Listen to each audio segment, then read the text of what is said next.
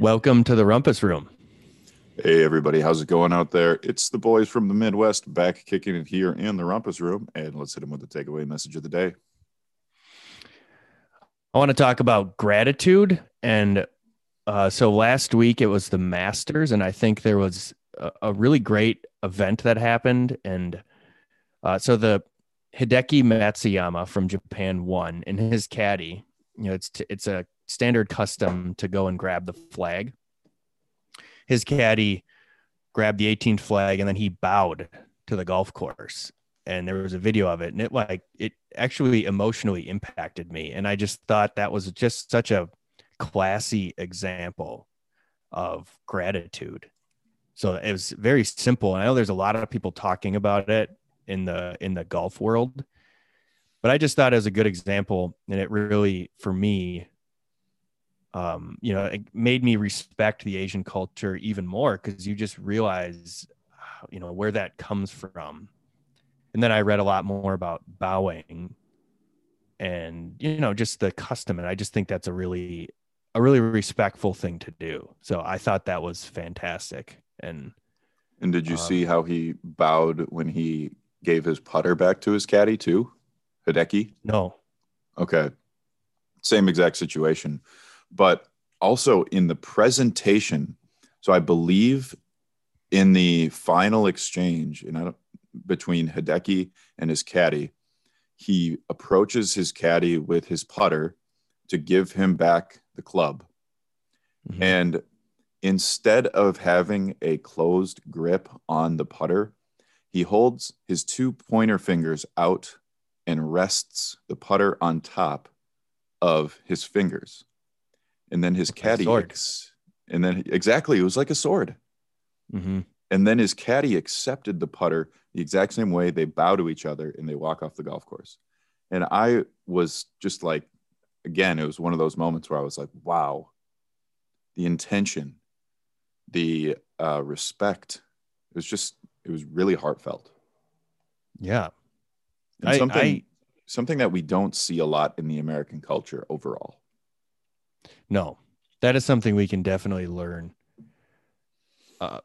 from. And when you have that level of respect and reverence for a place, your clubs, your caddy, it's just, to me it seems like a great way to live, honestly. I mean, talk about, being appreciative of, you're at the like pinnacle of the golfing world right now, and you're in those moments you're showing respect. That really, to me, that is just very heartwarming. It's great to hear, and I'm sure the all the old men at Augusta are loving it too. Yeah. Yeah. Um, oh my gosh. White Yeah, hairs totally. Yeah. or gray hairs that go. Yeah. Oh my God.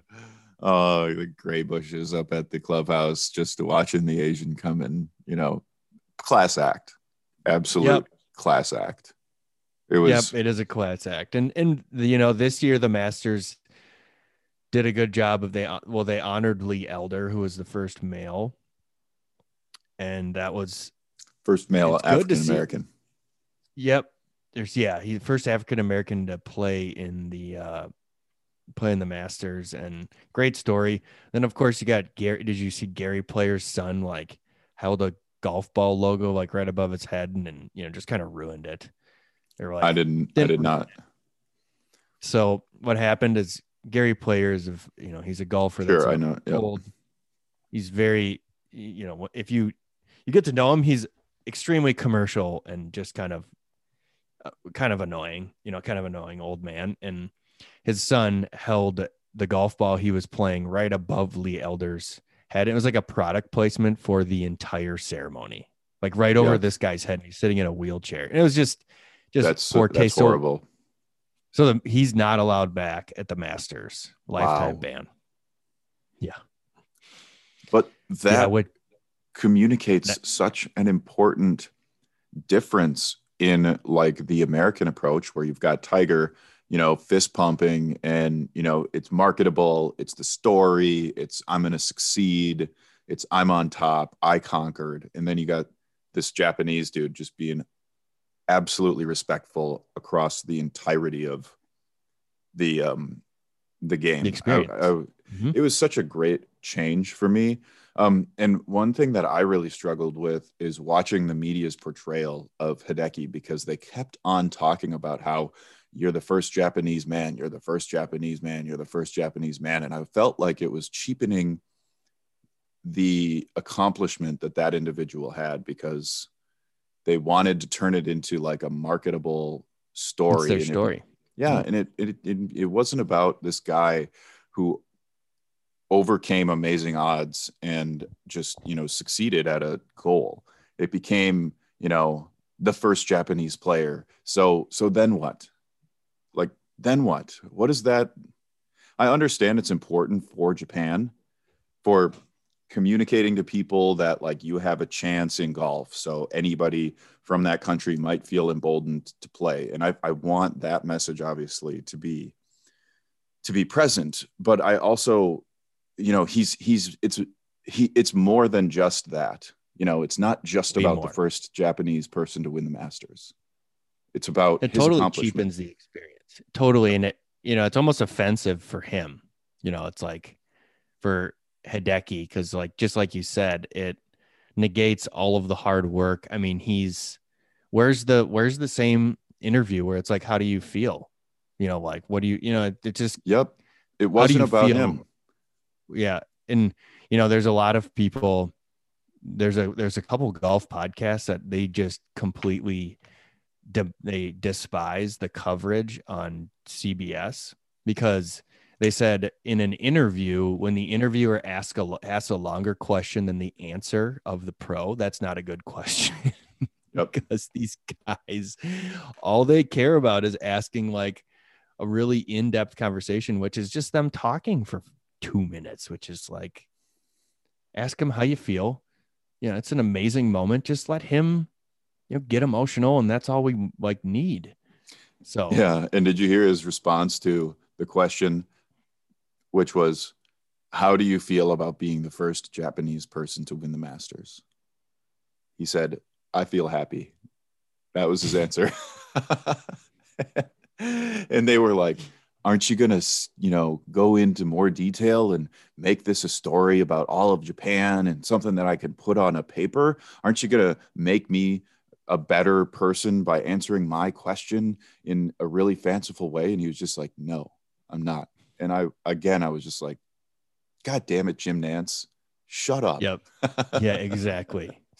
Just shut up. And that's where, we talked a little bit about the Masters coverage. So what I really enjoyed, and so masters.com, you could watch everything. There was no commercials, and you could tell what they did differently than the broadcast is they had a lot more dead space. So you would listen to the caddies and the players talk to each other, and they weren't filling in every moment. Like, here's Dustin Johnson, hole number 6. He's hitting an 8-iron. And they have all that stuff on the, like in your, you can see it. So they weren't, the analysts weren't describing what they can, like what everybody's looking at. They were adding in interesting details.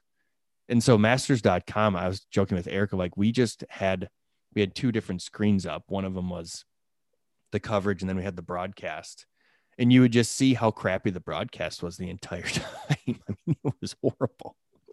They were like at a 5-minute delay on a lot of the shots. And yeah. And they try to make it so much more mass market appeal rather than, and it may be that I'm a more experienced viewer, so I have a distaste for that. I don't know what it is, but it certainly was not appealing. No, well, and just I think they're doing it wrong. I think they're missing it because, again, I think this is just people. I mean, they have horrible data and feedback from TV on do people like it or not. I mean, nobody's going to tell you in a focus group if they like it. Like, all you have is ratings and the number of people that watch. You don't have a lot of feedback. So they're like basically not, they don't listen to anything. And so there's not been a lot of changes. I mean, the biggest change in a golf, I mean, there's a lot of people that compare Formula One to golf and are just like, Formula One is kicking their ass, basically. I mean, Formula So One is getting fans and they're doing great documentaries on Netflix. And yeah, I'm it's been so a big happy problem. you brought up Formula One because Lewis Hamilton has the exact same approach as Hideki in terms of the gratefulness. So you got Max Verstappen, who is the Tiger Woods. He's the young gun, emotional, pissed off, hothead. And it's remarkable to watch Lewis Hamilton in his interactions because he's the most humble person I think I've ever seen in a major sporting event. He wins a race and everybody on the radio is like, Lewis, great job. And he goes, oh, his reaction every single time is, oh, thanks, guys. So much thanks, everybody. Everybody back at the factory, everybody in the garage. Thank you so much for what you've done. This was a team effort and it was top notch all weekend. Thank you. That's what he says. It's not like I won the race and whatever. And this guy is well on his way to being the undisputed Formula One, the best driver of all time, basically. Really the best ever, huh? Yeah, he's broken Michael Schumacher's record for most wins, and if he wins the driver championship at the end of this year, it'll be undisputed because him and Michael both have 6, I believe, right now. And if he wins this, or they both have 7, and if he wins it, he'll have 8. It's something like that. And yeah, so it's like the Tiger Woods, Jack Nicklaus majors thing. Like that yep. stuff. Yep. And that gratitude is just so apparent with Lewis in every, and it's not a show. I've always been watching it, like trying to see if there's ever a break in his approach. And there never is. Never once have I ever heard him utter anything about like himself or, take credit for things, which is interesting because some of the extreme Formula One analysts think that on the track he drives kind of not Selfishly. above bar. Yeah. Lewis. Yeah. Some people think that Lewis drives somewhat like, I guess, childish on the track sometimes. And then he gets the benefit of the doubt by being the best. And I don't know enough about the rules of engagement as far as like how you put your car on the track and how you cut people off. And there's certain rules that you have to adhere to that like only the people who really understand, like basically the drivers, the drivers. Yeah. Like, are you going to endanger the other person with this move? And, I watched it. It seems like there are instances where drivers can basically like saying I'm going to like, the only way you survive is either you flip and crash into me or you go off the track. It's like those things, they box you out or something like that. Yep. So that would be the only knock on Lewis's character. And I unfortunately am not knowledgeable of the sport enough to really comment on that, but I have heard people say that. So that's why I've always been kind of watching Lewis to be like, is he ever going to not behave like this? And it seems to be, at least media facing, it's an extremely consistent, grateful approach. And he's going to be the best of all time at this point. Well, one of the things, so I watched a documentary on Lewis, and he has a brother that has spina bifida or something. So his brother, can't walk like a normal person. And so he's had some issues, but Lewis so his brother basically like would kick Lewis's butt in all the video games, racing wise, and like they grew up racing. And it's a really good documentary because you do see Lewis and his brother, and Lewis comes to his brother's was now racing in, his own races in real cars and, starting to do it. And he wasn't doing as good, but Lewis was like showing up and super supportive. And like, you can feel the love between those two guys because they just supported each other no matter what. And like, you just, you kind of get the sense of how like Lewis is a good natured person by seeing the way he behaves with his brother, how accepting he is. And, it just says a lot about people when they, have these experiences with siblings or people around them and they're just so accepting. I think those situations can be difficult, but I do think they're really character building. And you, like Hideki, you become grateful for just having the skills you can have. And, you can just see that. And it was really, I came away thinking like, this is really a good person, a good guy, which is obviously what they wanted me to feel, but Yeah, message received. I got it. Yeah. But it's nice though But when you see a person at the pinnacle of something and it's a stark contrast to like, I mean, everybody knows the Tiger Woods story. Holy cripes. well, the NBA, I mean, Oh, the NBA, holy cripes. it's the worst. Like the NBA is the worst. Football's kind of bad. You get a little more teamwork in football. The NBA is just the worst. Those guys are just, it's tough to watch. Yeah, it's interesting too because the NBA has invented essentially what is the modern free agency and this model of like the super team and the commercializable, Brooklyn Nets versus the Lakers. The NBA has done an amazing job inventing their sport to compete with football and it's a good example of like the innovation occurs by the people who are in the back actually Doing it, playing so like basketball. NFL is obviously in the front of sports. The NBA is, probably number two, maybe baseball, because baseball is kind of on the down.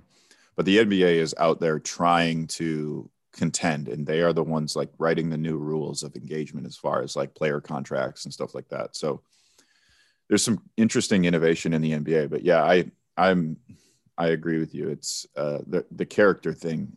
When you are playing that game, which is we're competing to be the consumable, the most mass market appealable sport, which I actually think on an international level, the NBA has more sway than the NFL. It'd be interesting to see if overall like soccer is the most popular. It's got to be. I'm sure it is. Well, like NASCAR is better than the NFL and the NBA in terms of like monetarily, in terms of like they're Overall saying that. revenue and consumption. Yeah, that's right. I Yeah. believe the NASCAR is the most consumed Yeah. sporting event in the United States. But I think soccer is definitely bigger than the NFL. I mean, the NFL has done a fantastic job of wedding themselves to a day and then getting identity with a town and a city and a place and a team. They've done an awesome job with that identity thing, which the NBA has not done a good job of. They are going after, I think their approach is different in the NFL where it is like players, like I love LeBron James or I'm a, and they, you kind of, it's an interesting thing. They're all trying a different approach, but it's fascinating. It's extremely fascinating. And so tragedy struck, I believe, South Carolina when that former NFL player murdered his wife and a bunch of people and shot himself.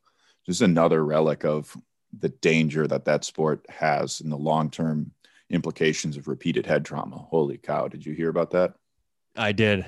It's that is a difficult story. And I think concussions is something that will become a larger and larger and larger issue as time goes on.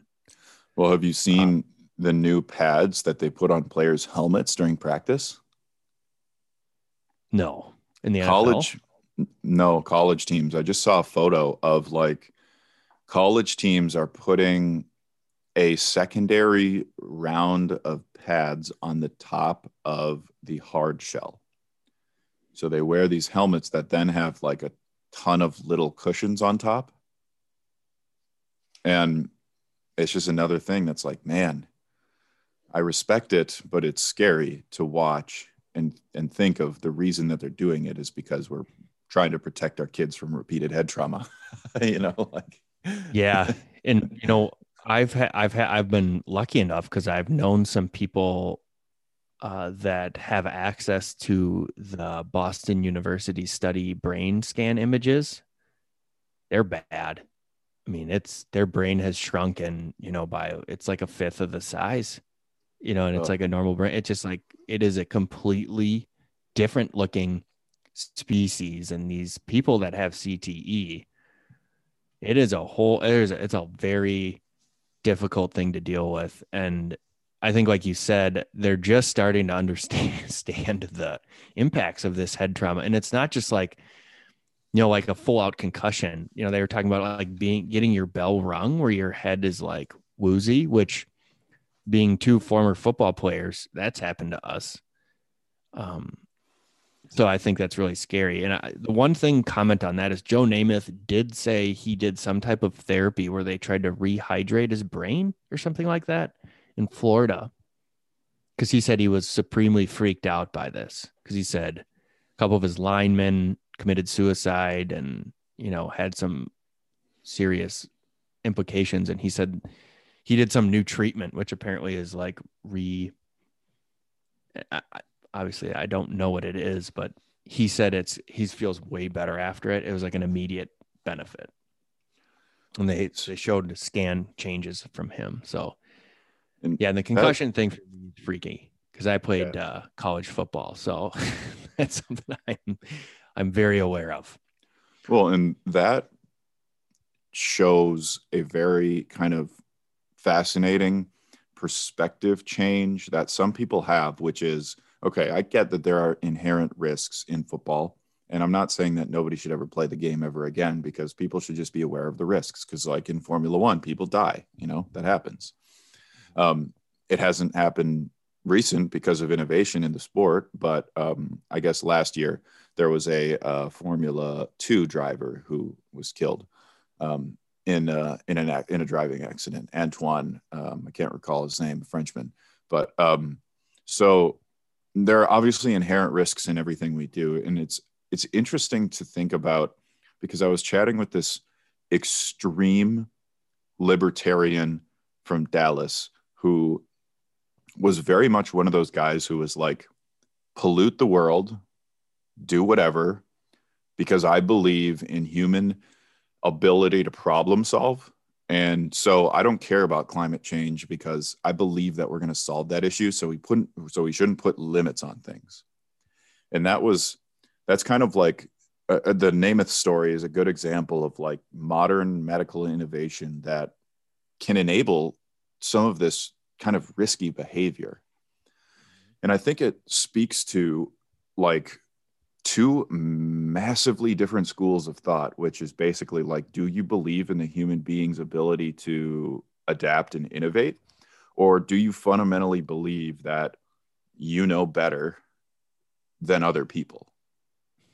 Right? So like, I should tell you what to do or not to do. Mm-hmm. And it's just it's a question as old as time, because, I feel like I kind of, we obviously are talking shit about stuff right now, right? We're talking about things that we didn't like about the media coverage. And there's kind of like this perspective, which is particularly, command and control, as far as we're going to have limits on environmental regulation. We're going to do these things to protect, and versus like, well, what if you just let everybody free rein and then you deal with the ramifications of those actions? And he was very much in that camp. And I've never met anybody that was that aggressively in that camp, which was like, let the bad shit happen and we'll just deal with the fallout. Mm-hmm. Yep. I've heard that same climate argument where people have said, we can deal with the CO2. We need to be smarter about it. We need to incent people to figure that problem out.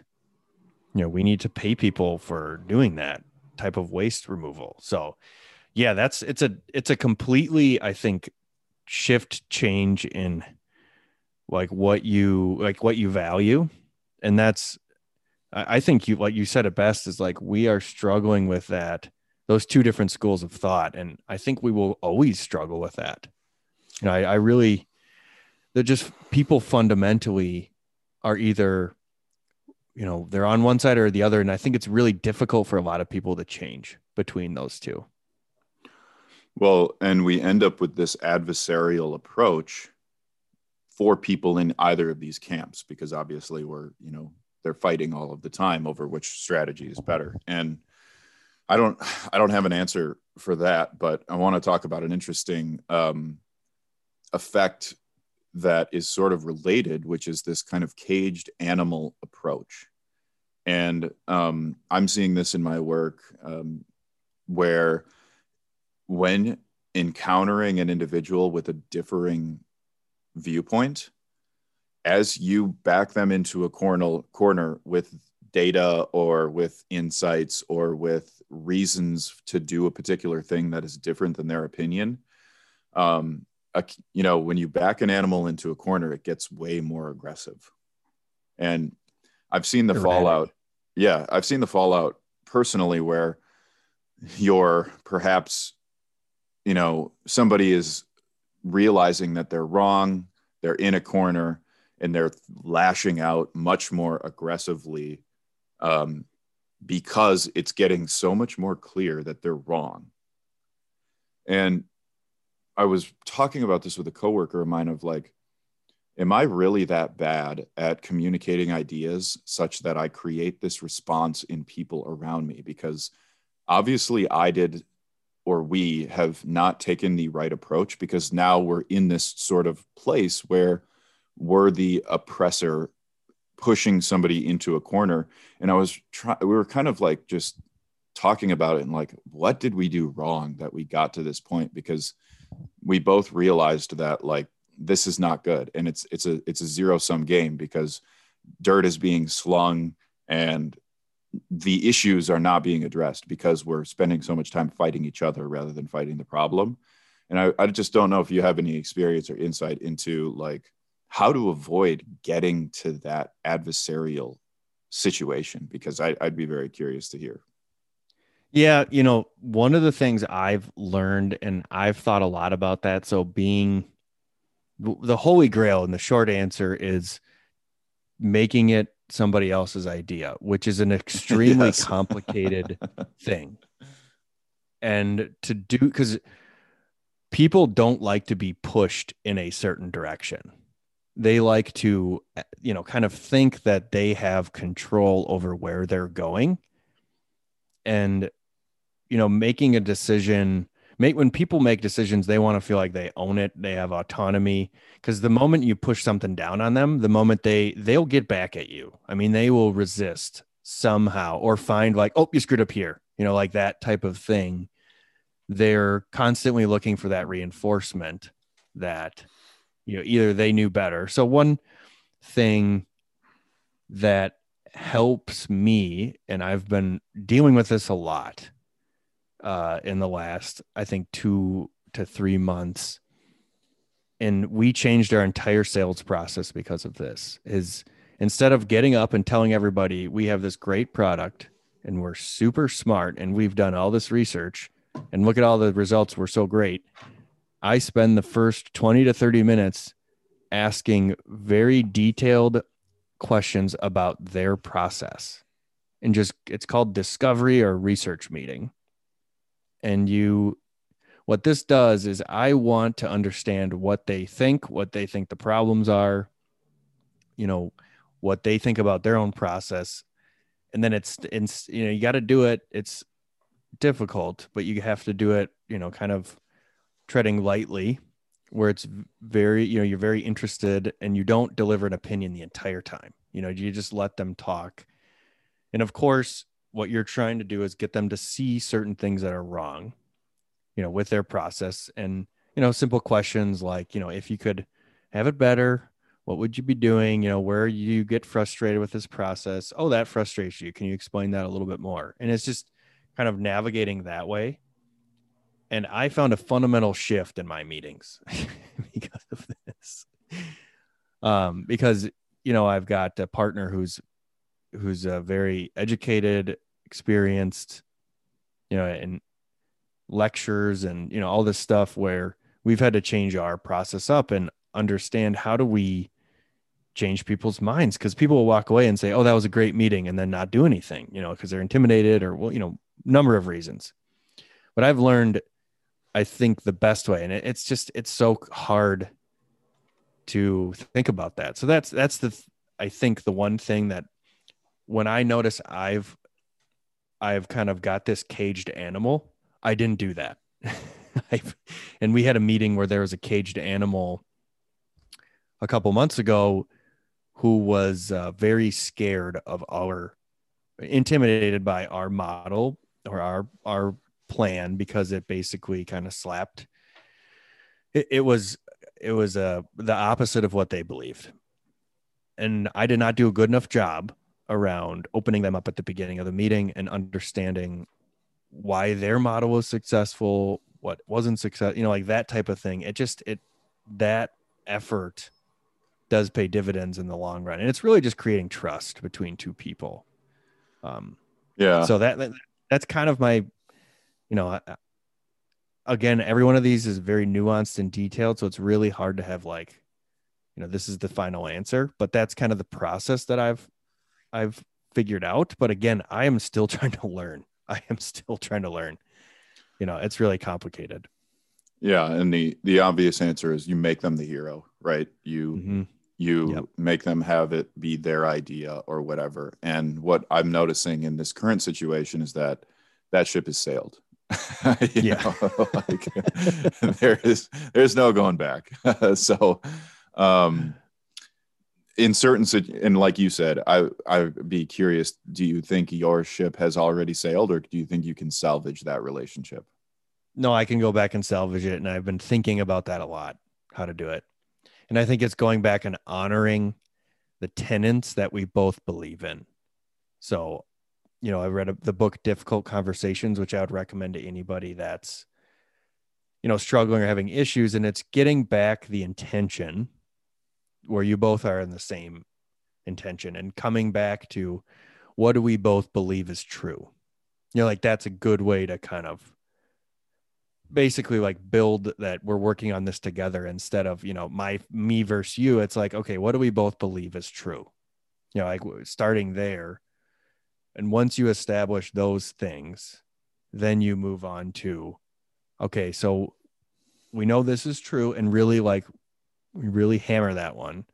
Okay, so now how do we move? So here's a thing that it's not the hot topic item. You kind of go,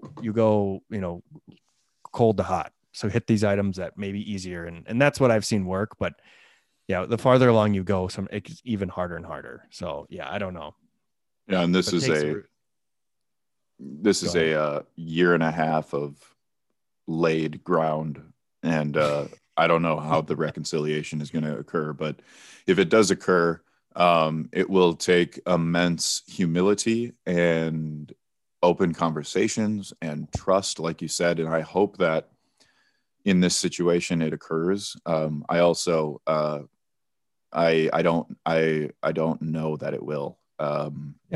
There's also, is the juice worth the squeeze, sort of a thing. And at this point, I guess I'm putting my money elsewhere.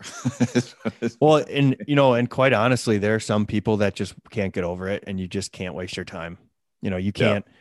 There are people that are so stuck in what they believe. Oftentimes people say you gain more by cutting somebody than by like sticking around with them. It's like you got to cut bait at some point and move on. Sometimes you just got to snap the line. Yeah. All right. I caught a rock and I'm not getting it out of here. I can sit and do this all day. I really like that jig, but I got 6 other ones sitting right here. Yeah.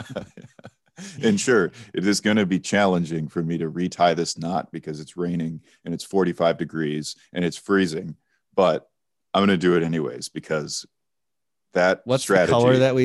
What's the color that we use? Oh, you're not supposed to tell people what colors you use. No. Yeah. So I guess well, I mean, you're the master of this most recent fishing outage. Holy cow. I was hardly reeling them in, but you were just slaughtering. Well, it's when you hit the right, I think it has to do with jig color. It really does. And just depth, jig color, And then sometimes you just lock into a zone. Yeah, You just lock into a zone of like casting, feeling the bite, and then I mean it's a flow thing, which definitely. yeah, we've had a lot of fun fishing. I think fishing is it's a great sport. I'll And never forget the comment when you were catching fish and I was on a dry spell and then I finally caught a fish and you just turned to me with a big grin on your face and say, "It's fun when you execute strategy." And I was like, "Yes, it is."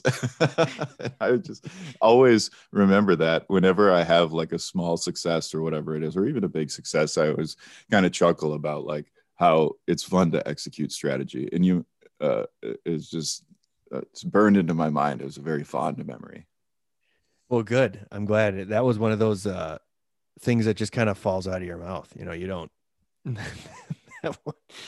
Sometimes those are the best comments is when it just it happens in the moment. So that's good Absolutely. to hear.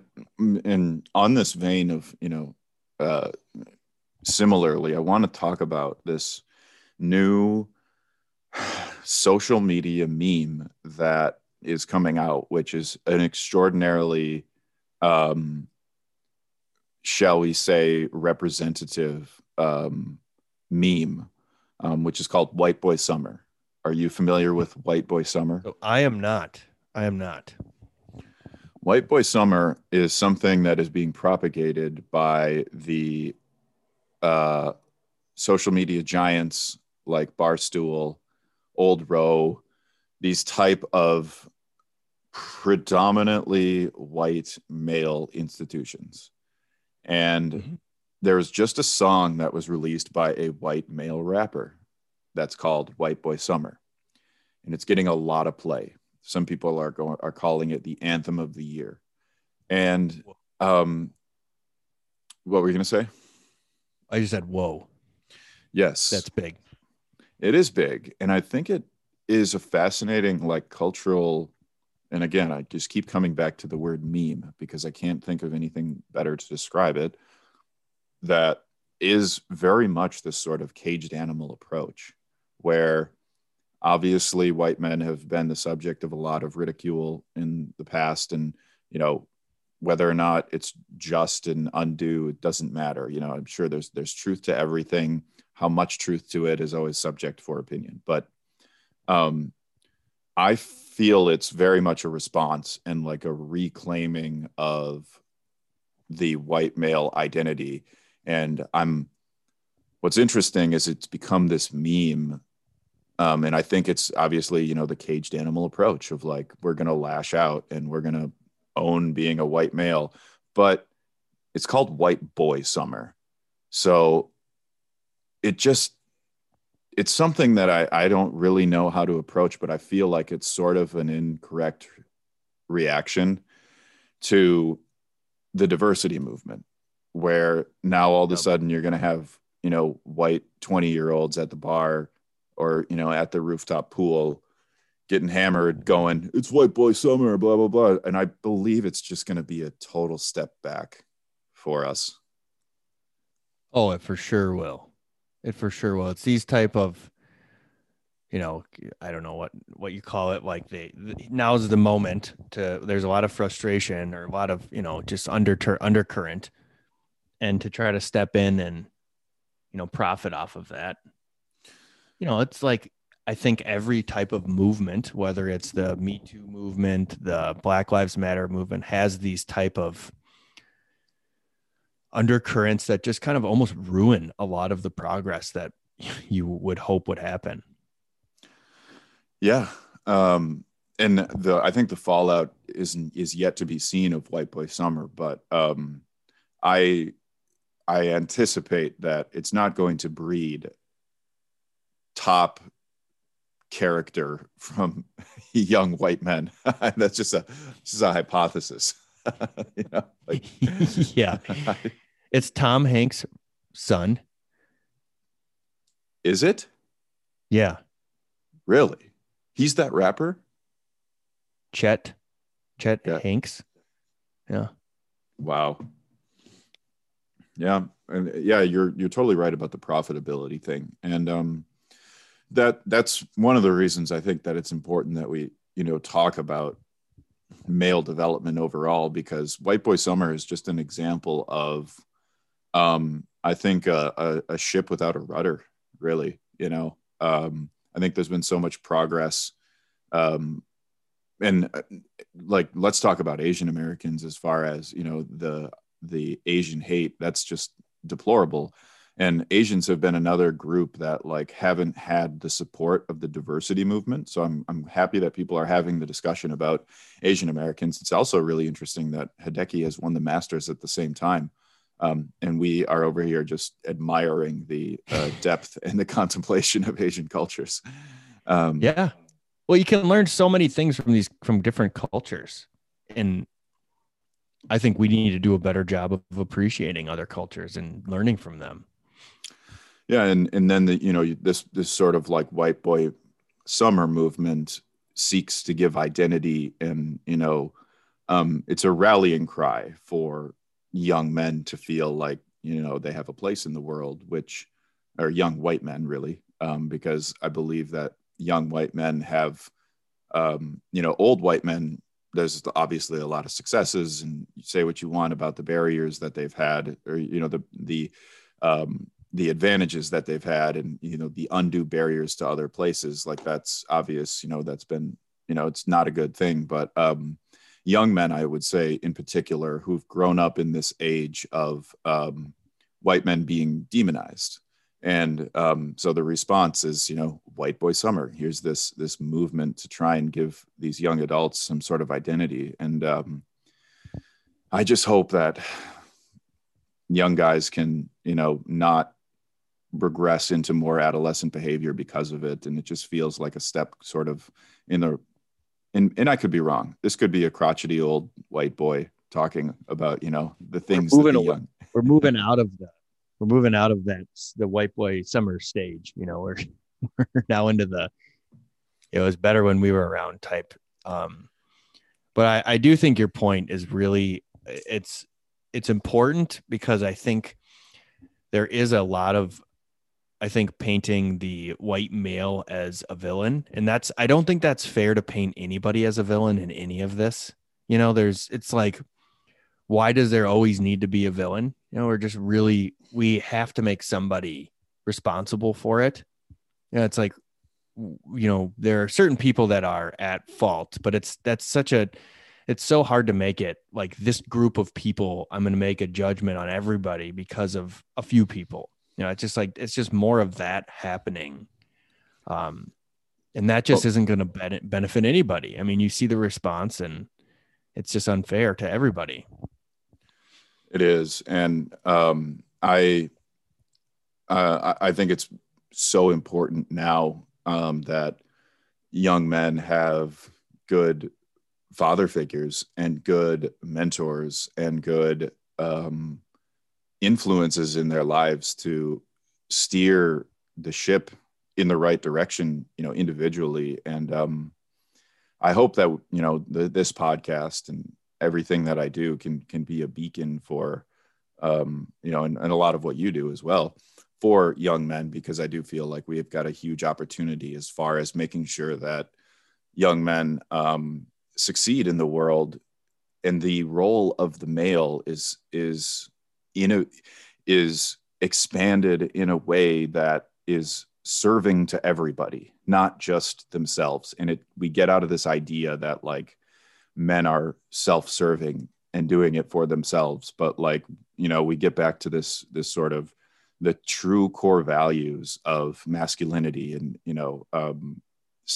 according to Jordan Peterson, that is like protector, that's like creating a safe environment for people. And I feel like men have historically, it's been apparent where this power has been abused, the sexual assaults, the sexual scandals. And I think there's just a huge opportunity for young men and old men really today to be that beacon of what it means to be a man. Mm-hmm. I think we need to get back to what are good male male representatives, and uh, how do we navigate life? And it's difficult, and you have to have influences from both female and male, and masculine and feminine. And, it's just a very important time. And I think you hit it really. I mean, I think what we're trying to do is how do we navigate this as a male, navigating as a person. And that's difficult. And it's hard to see that. And with the media today, it's really clouded, and there's so much information out there. It's hard to like instill into one area and say, okay, these are things I should be reading, I should be thinking about. It's just, and I think that's kind of what we've talked a lot about, is there's not a really good place for that. And now that we both have boys, we have a little bit more going to be raising boys, who have even a little bit more ammo, a little bit more motivation too. That's exactly why I'm thinking about it so much more now. Is I think about, how am I going to raise my son in a way that, is optimal for the times and for his development, and it's just so important to be educated on what are the principles that help, a young man develop. And, I think we commented on roughhouse play as being important, but one fascinating kind of perspective that I love to return to is this idea of masculine and feminine energy, and what is the pure core of masculinity and what is the pure core of femininity. And every person has a mix of masculine and feminine energy. I'm not saying all men are totally masculine and females are totally feminine. It's, as a male, you have a feminine energy, and as a female, you have some masculine energy. And I think a really great way to assess whether or not your partner is going to be good for you is to look at your relative levels of masculine and feminine energy and assess theirs and think, is this going to be a complement to myself long term? Is this going to be sustainable? Because if you throw too much, two more masculine people or two more feminine people in a relationship, you're going to see some fireworks. You're going to, there's going to be some fallout. So that's been, and I feel like you have that with your partner. I feel like I have that with my partner. I feel like a lot of the relationships that last are a decent balance on both sides in terms of like bringing what the other lacks in the relationship. Yep. And that, like, I think it goes back to attraction and, how, who are you attracted to? What qualities are you attracted about? What work well for you? And I think that, like we talk about masculine and feminine, I think how it's helped me understand it is like, there's a spectrum. There's like, you got masculine on one side, you got feminine on the other side. And, you can just, it doesn't matter where you fall. That's just what I think. You maybe have more masculine tendencies, or you're exactly in the middle and you don't, it's just like, there's just different ways in finding your match or your partner. I think we've been lucky to find people that are, balance us out and get us, closer to kind of the center. And not everything's gonna be perfect, but I do think unsuccessful relationships I've been in have been mismanaged or mismatched on that spectrum. I've noticed that, whether it's too feminine or too masculine, it just is, that's one thing that has helped me navigate. And I think, it's a good foundation for a relationship. And we've been very fortunate to have outstanding examples of that balance in our life. So that's helped us have success, is to be able to see that work, which is really critical, to have a role model to, model that type of behavior, because I wouldn't expect people to just figure that out, all the time. It's hard to hear on a podcast too. It's like, seeing it is an easier way to learn too. So surrounding yourself with, solid couples that are older, I think that's a great way. Learning about it's good, but then being able to identify that in other people is very important. So I think you're right. That's really a good point. And one interesting way to think about masculine and feminine energy comes from another Eastern tradition. Call it Tantra, which is essentially kind of a founding, there's been various contemplative religions that have been either affiliated to or founded off this idea, of masculine and feminine energy. And one way to think about what is pure masculinity and what is pure femininity, and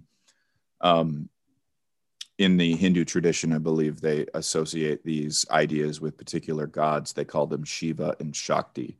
Shiva is the masculine energy, which is pure masculinity. And a way to think about it is the illuminating awareness that exists. So if you put yourself in a dark room and that room is filled with stuff in terms of, whatever, you're in this room, but it's pitch black. All of the stuff is the femininity. It's the energy, it's the matter, it's the movement, it's the thing. It's the great creative force of life that is existing in this room. It's all of the things. It's movement, it's dance, it's creation, it's all the stuff. But without that awareness, without that illuminating light, there can be no interplay, because none of it can be identified. None of it can be realized, because without the awareness of the fact that stuff exists, nothing is there. All you have is just what is there. So I've heard masculine energy as being described as like pure awareness. Mm-hmm.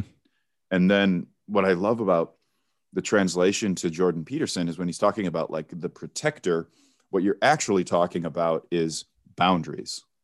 What you're talking about is the safe space in which things can be identified. You're talking about the protection. You're talking about the barriers. You're talking about do you know what I mean? Yes, that is like establishing like an environment where you can enjoy and do those things that's safe, that you feel comfortable, so you can fully express this energy. Yep. I think that's kind of exactly what I've it. interpreted as.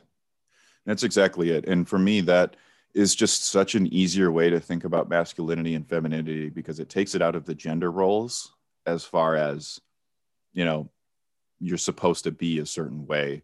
And then when you apply that principle, if femininity is, the expression, is the stuff, is the movement, is the creative force, is the life force, then I feel like it's, so much more accessible than being like, oh, women are supposed to be, XYZ this way. Mm-hmm. But pure feminine energy is, that different thing. And then you can see how the gender, like the purest form of gender roles kind of emerges. But I feel like thinking about it in those terms just allows one to not be burdened by like our societal or like kind of preconceived notions of what a man or a woman should be. Yep. I think that's a very healthy way of discussing it in more of an objective way, rather than a emotionally, it's just, there's so much emotion that goes into the gender and I think energy is a great way to think of it. And there's just so much to be said for the Eastern traditions, because they've been around for so long and it has stood the test of time. So you think of these, really old stories and truisms that come through, and it's something to be said. And I think you've done it sounds like a fair share of studying these traditions, and you've spent a lot of time in yoga, and I've continually enjoyed learning more about it. And I think like the bow was a great like kind of reinvigorating of that, that awareness, that that's a great way to win. And I think the energy is just another really good way to think about some of the problems we're discussing, socially, and struggling with. Yeah, it can perhaps be a rudder that we can return to. And hopefully we'll be steering ships in worthwhile directions. And that's what you'll get at the Rumpus Room podcast. So that's all we got for you today, folks. Tune in next week when we'll be back kicking it here in the Rumpus Room.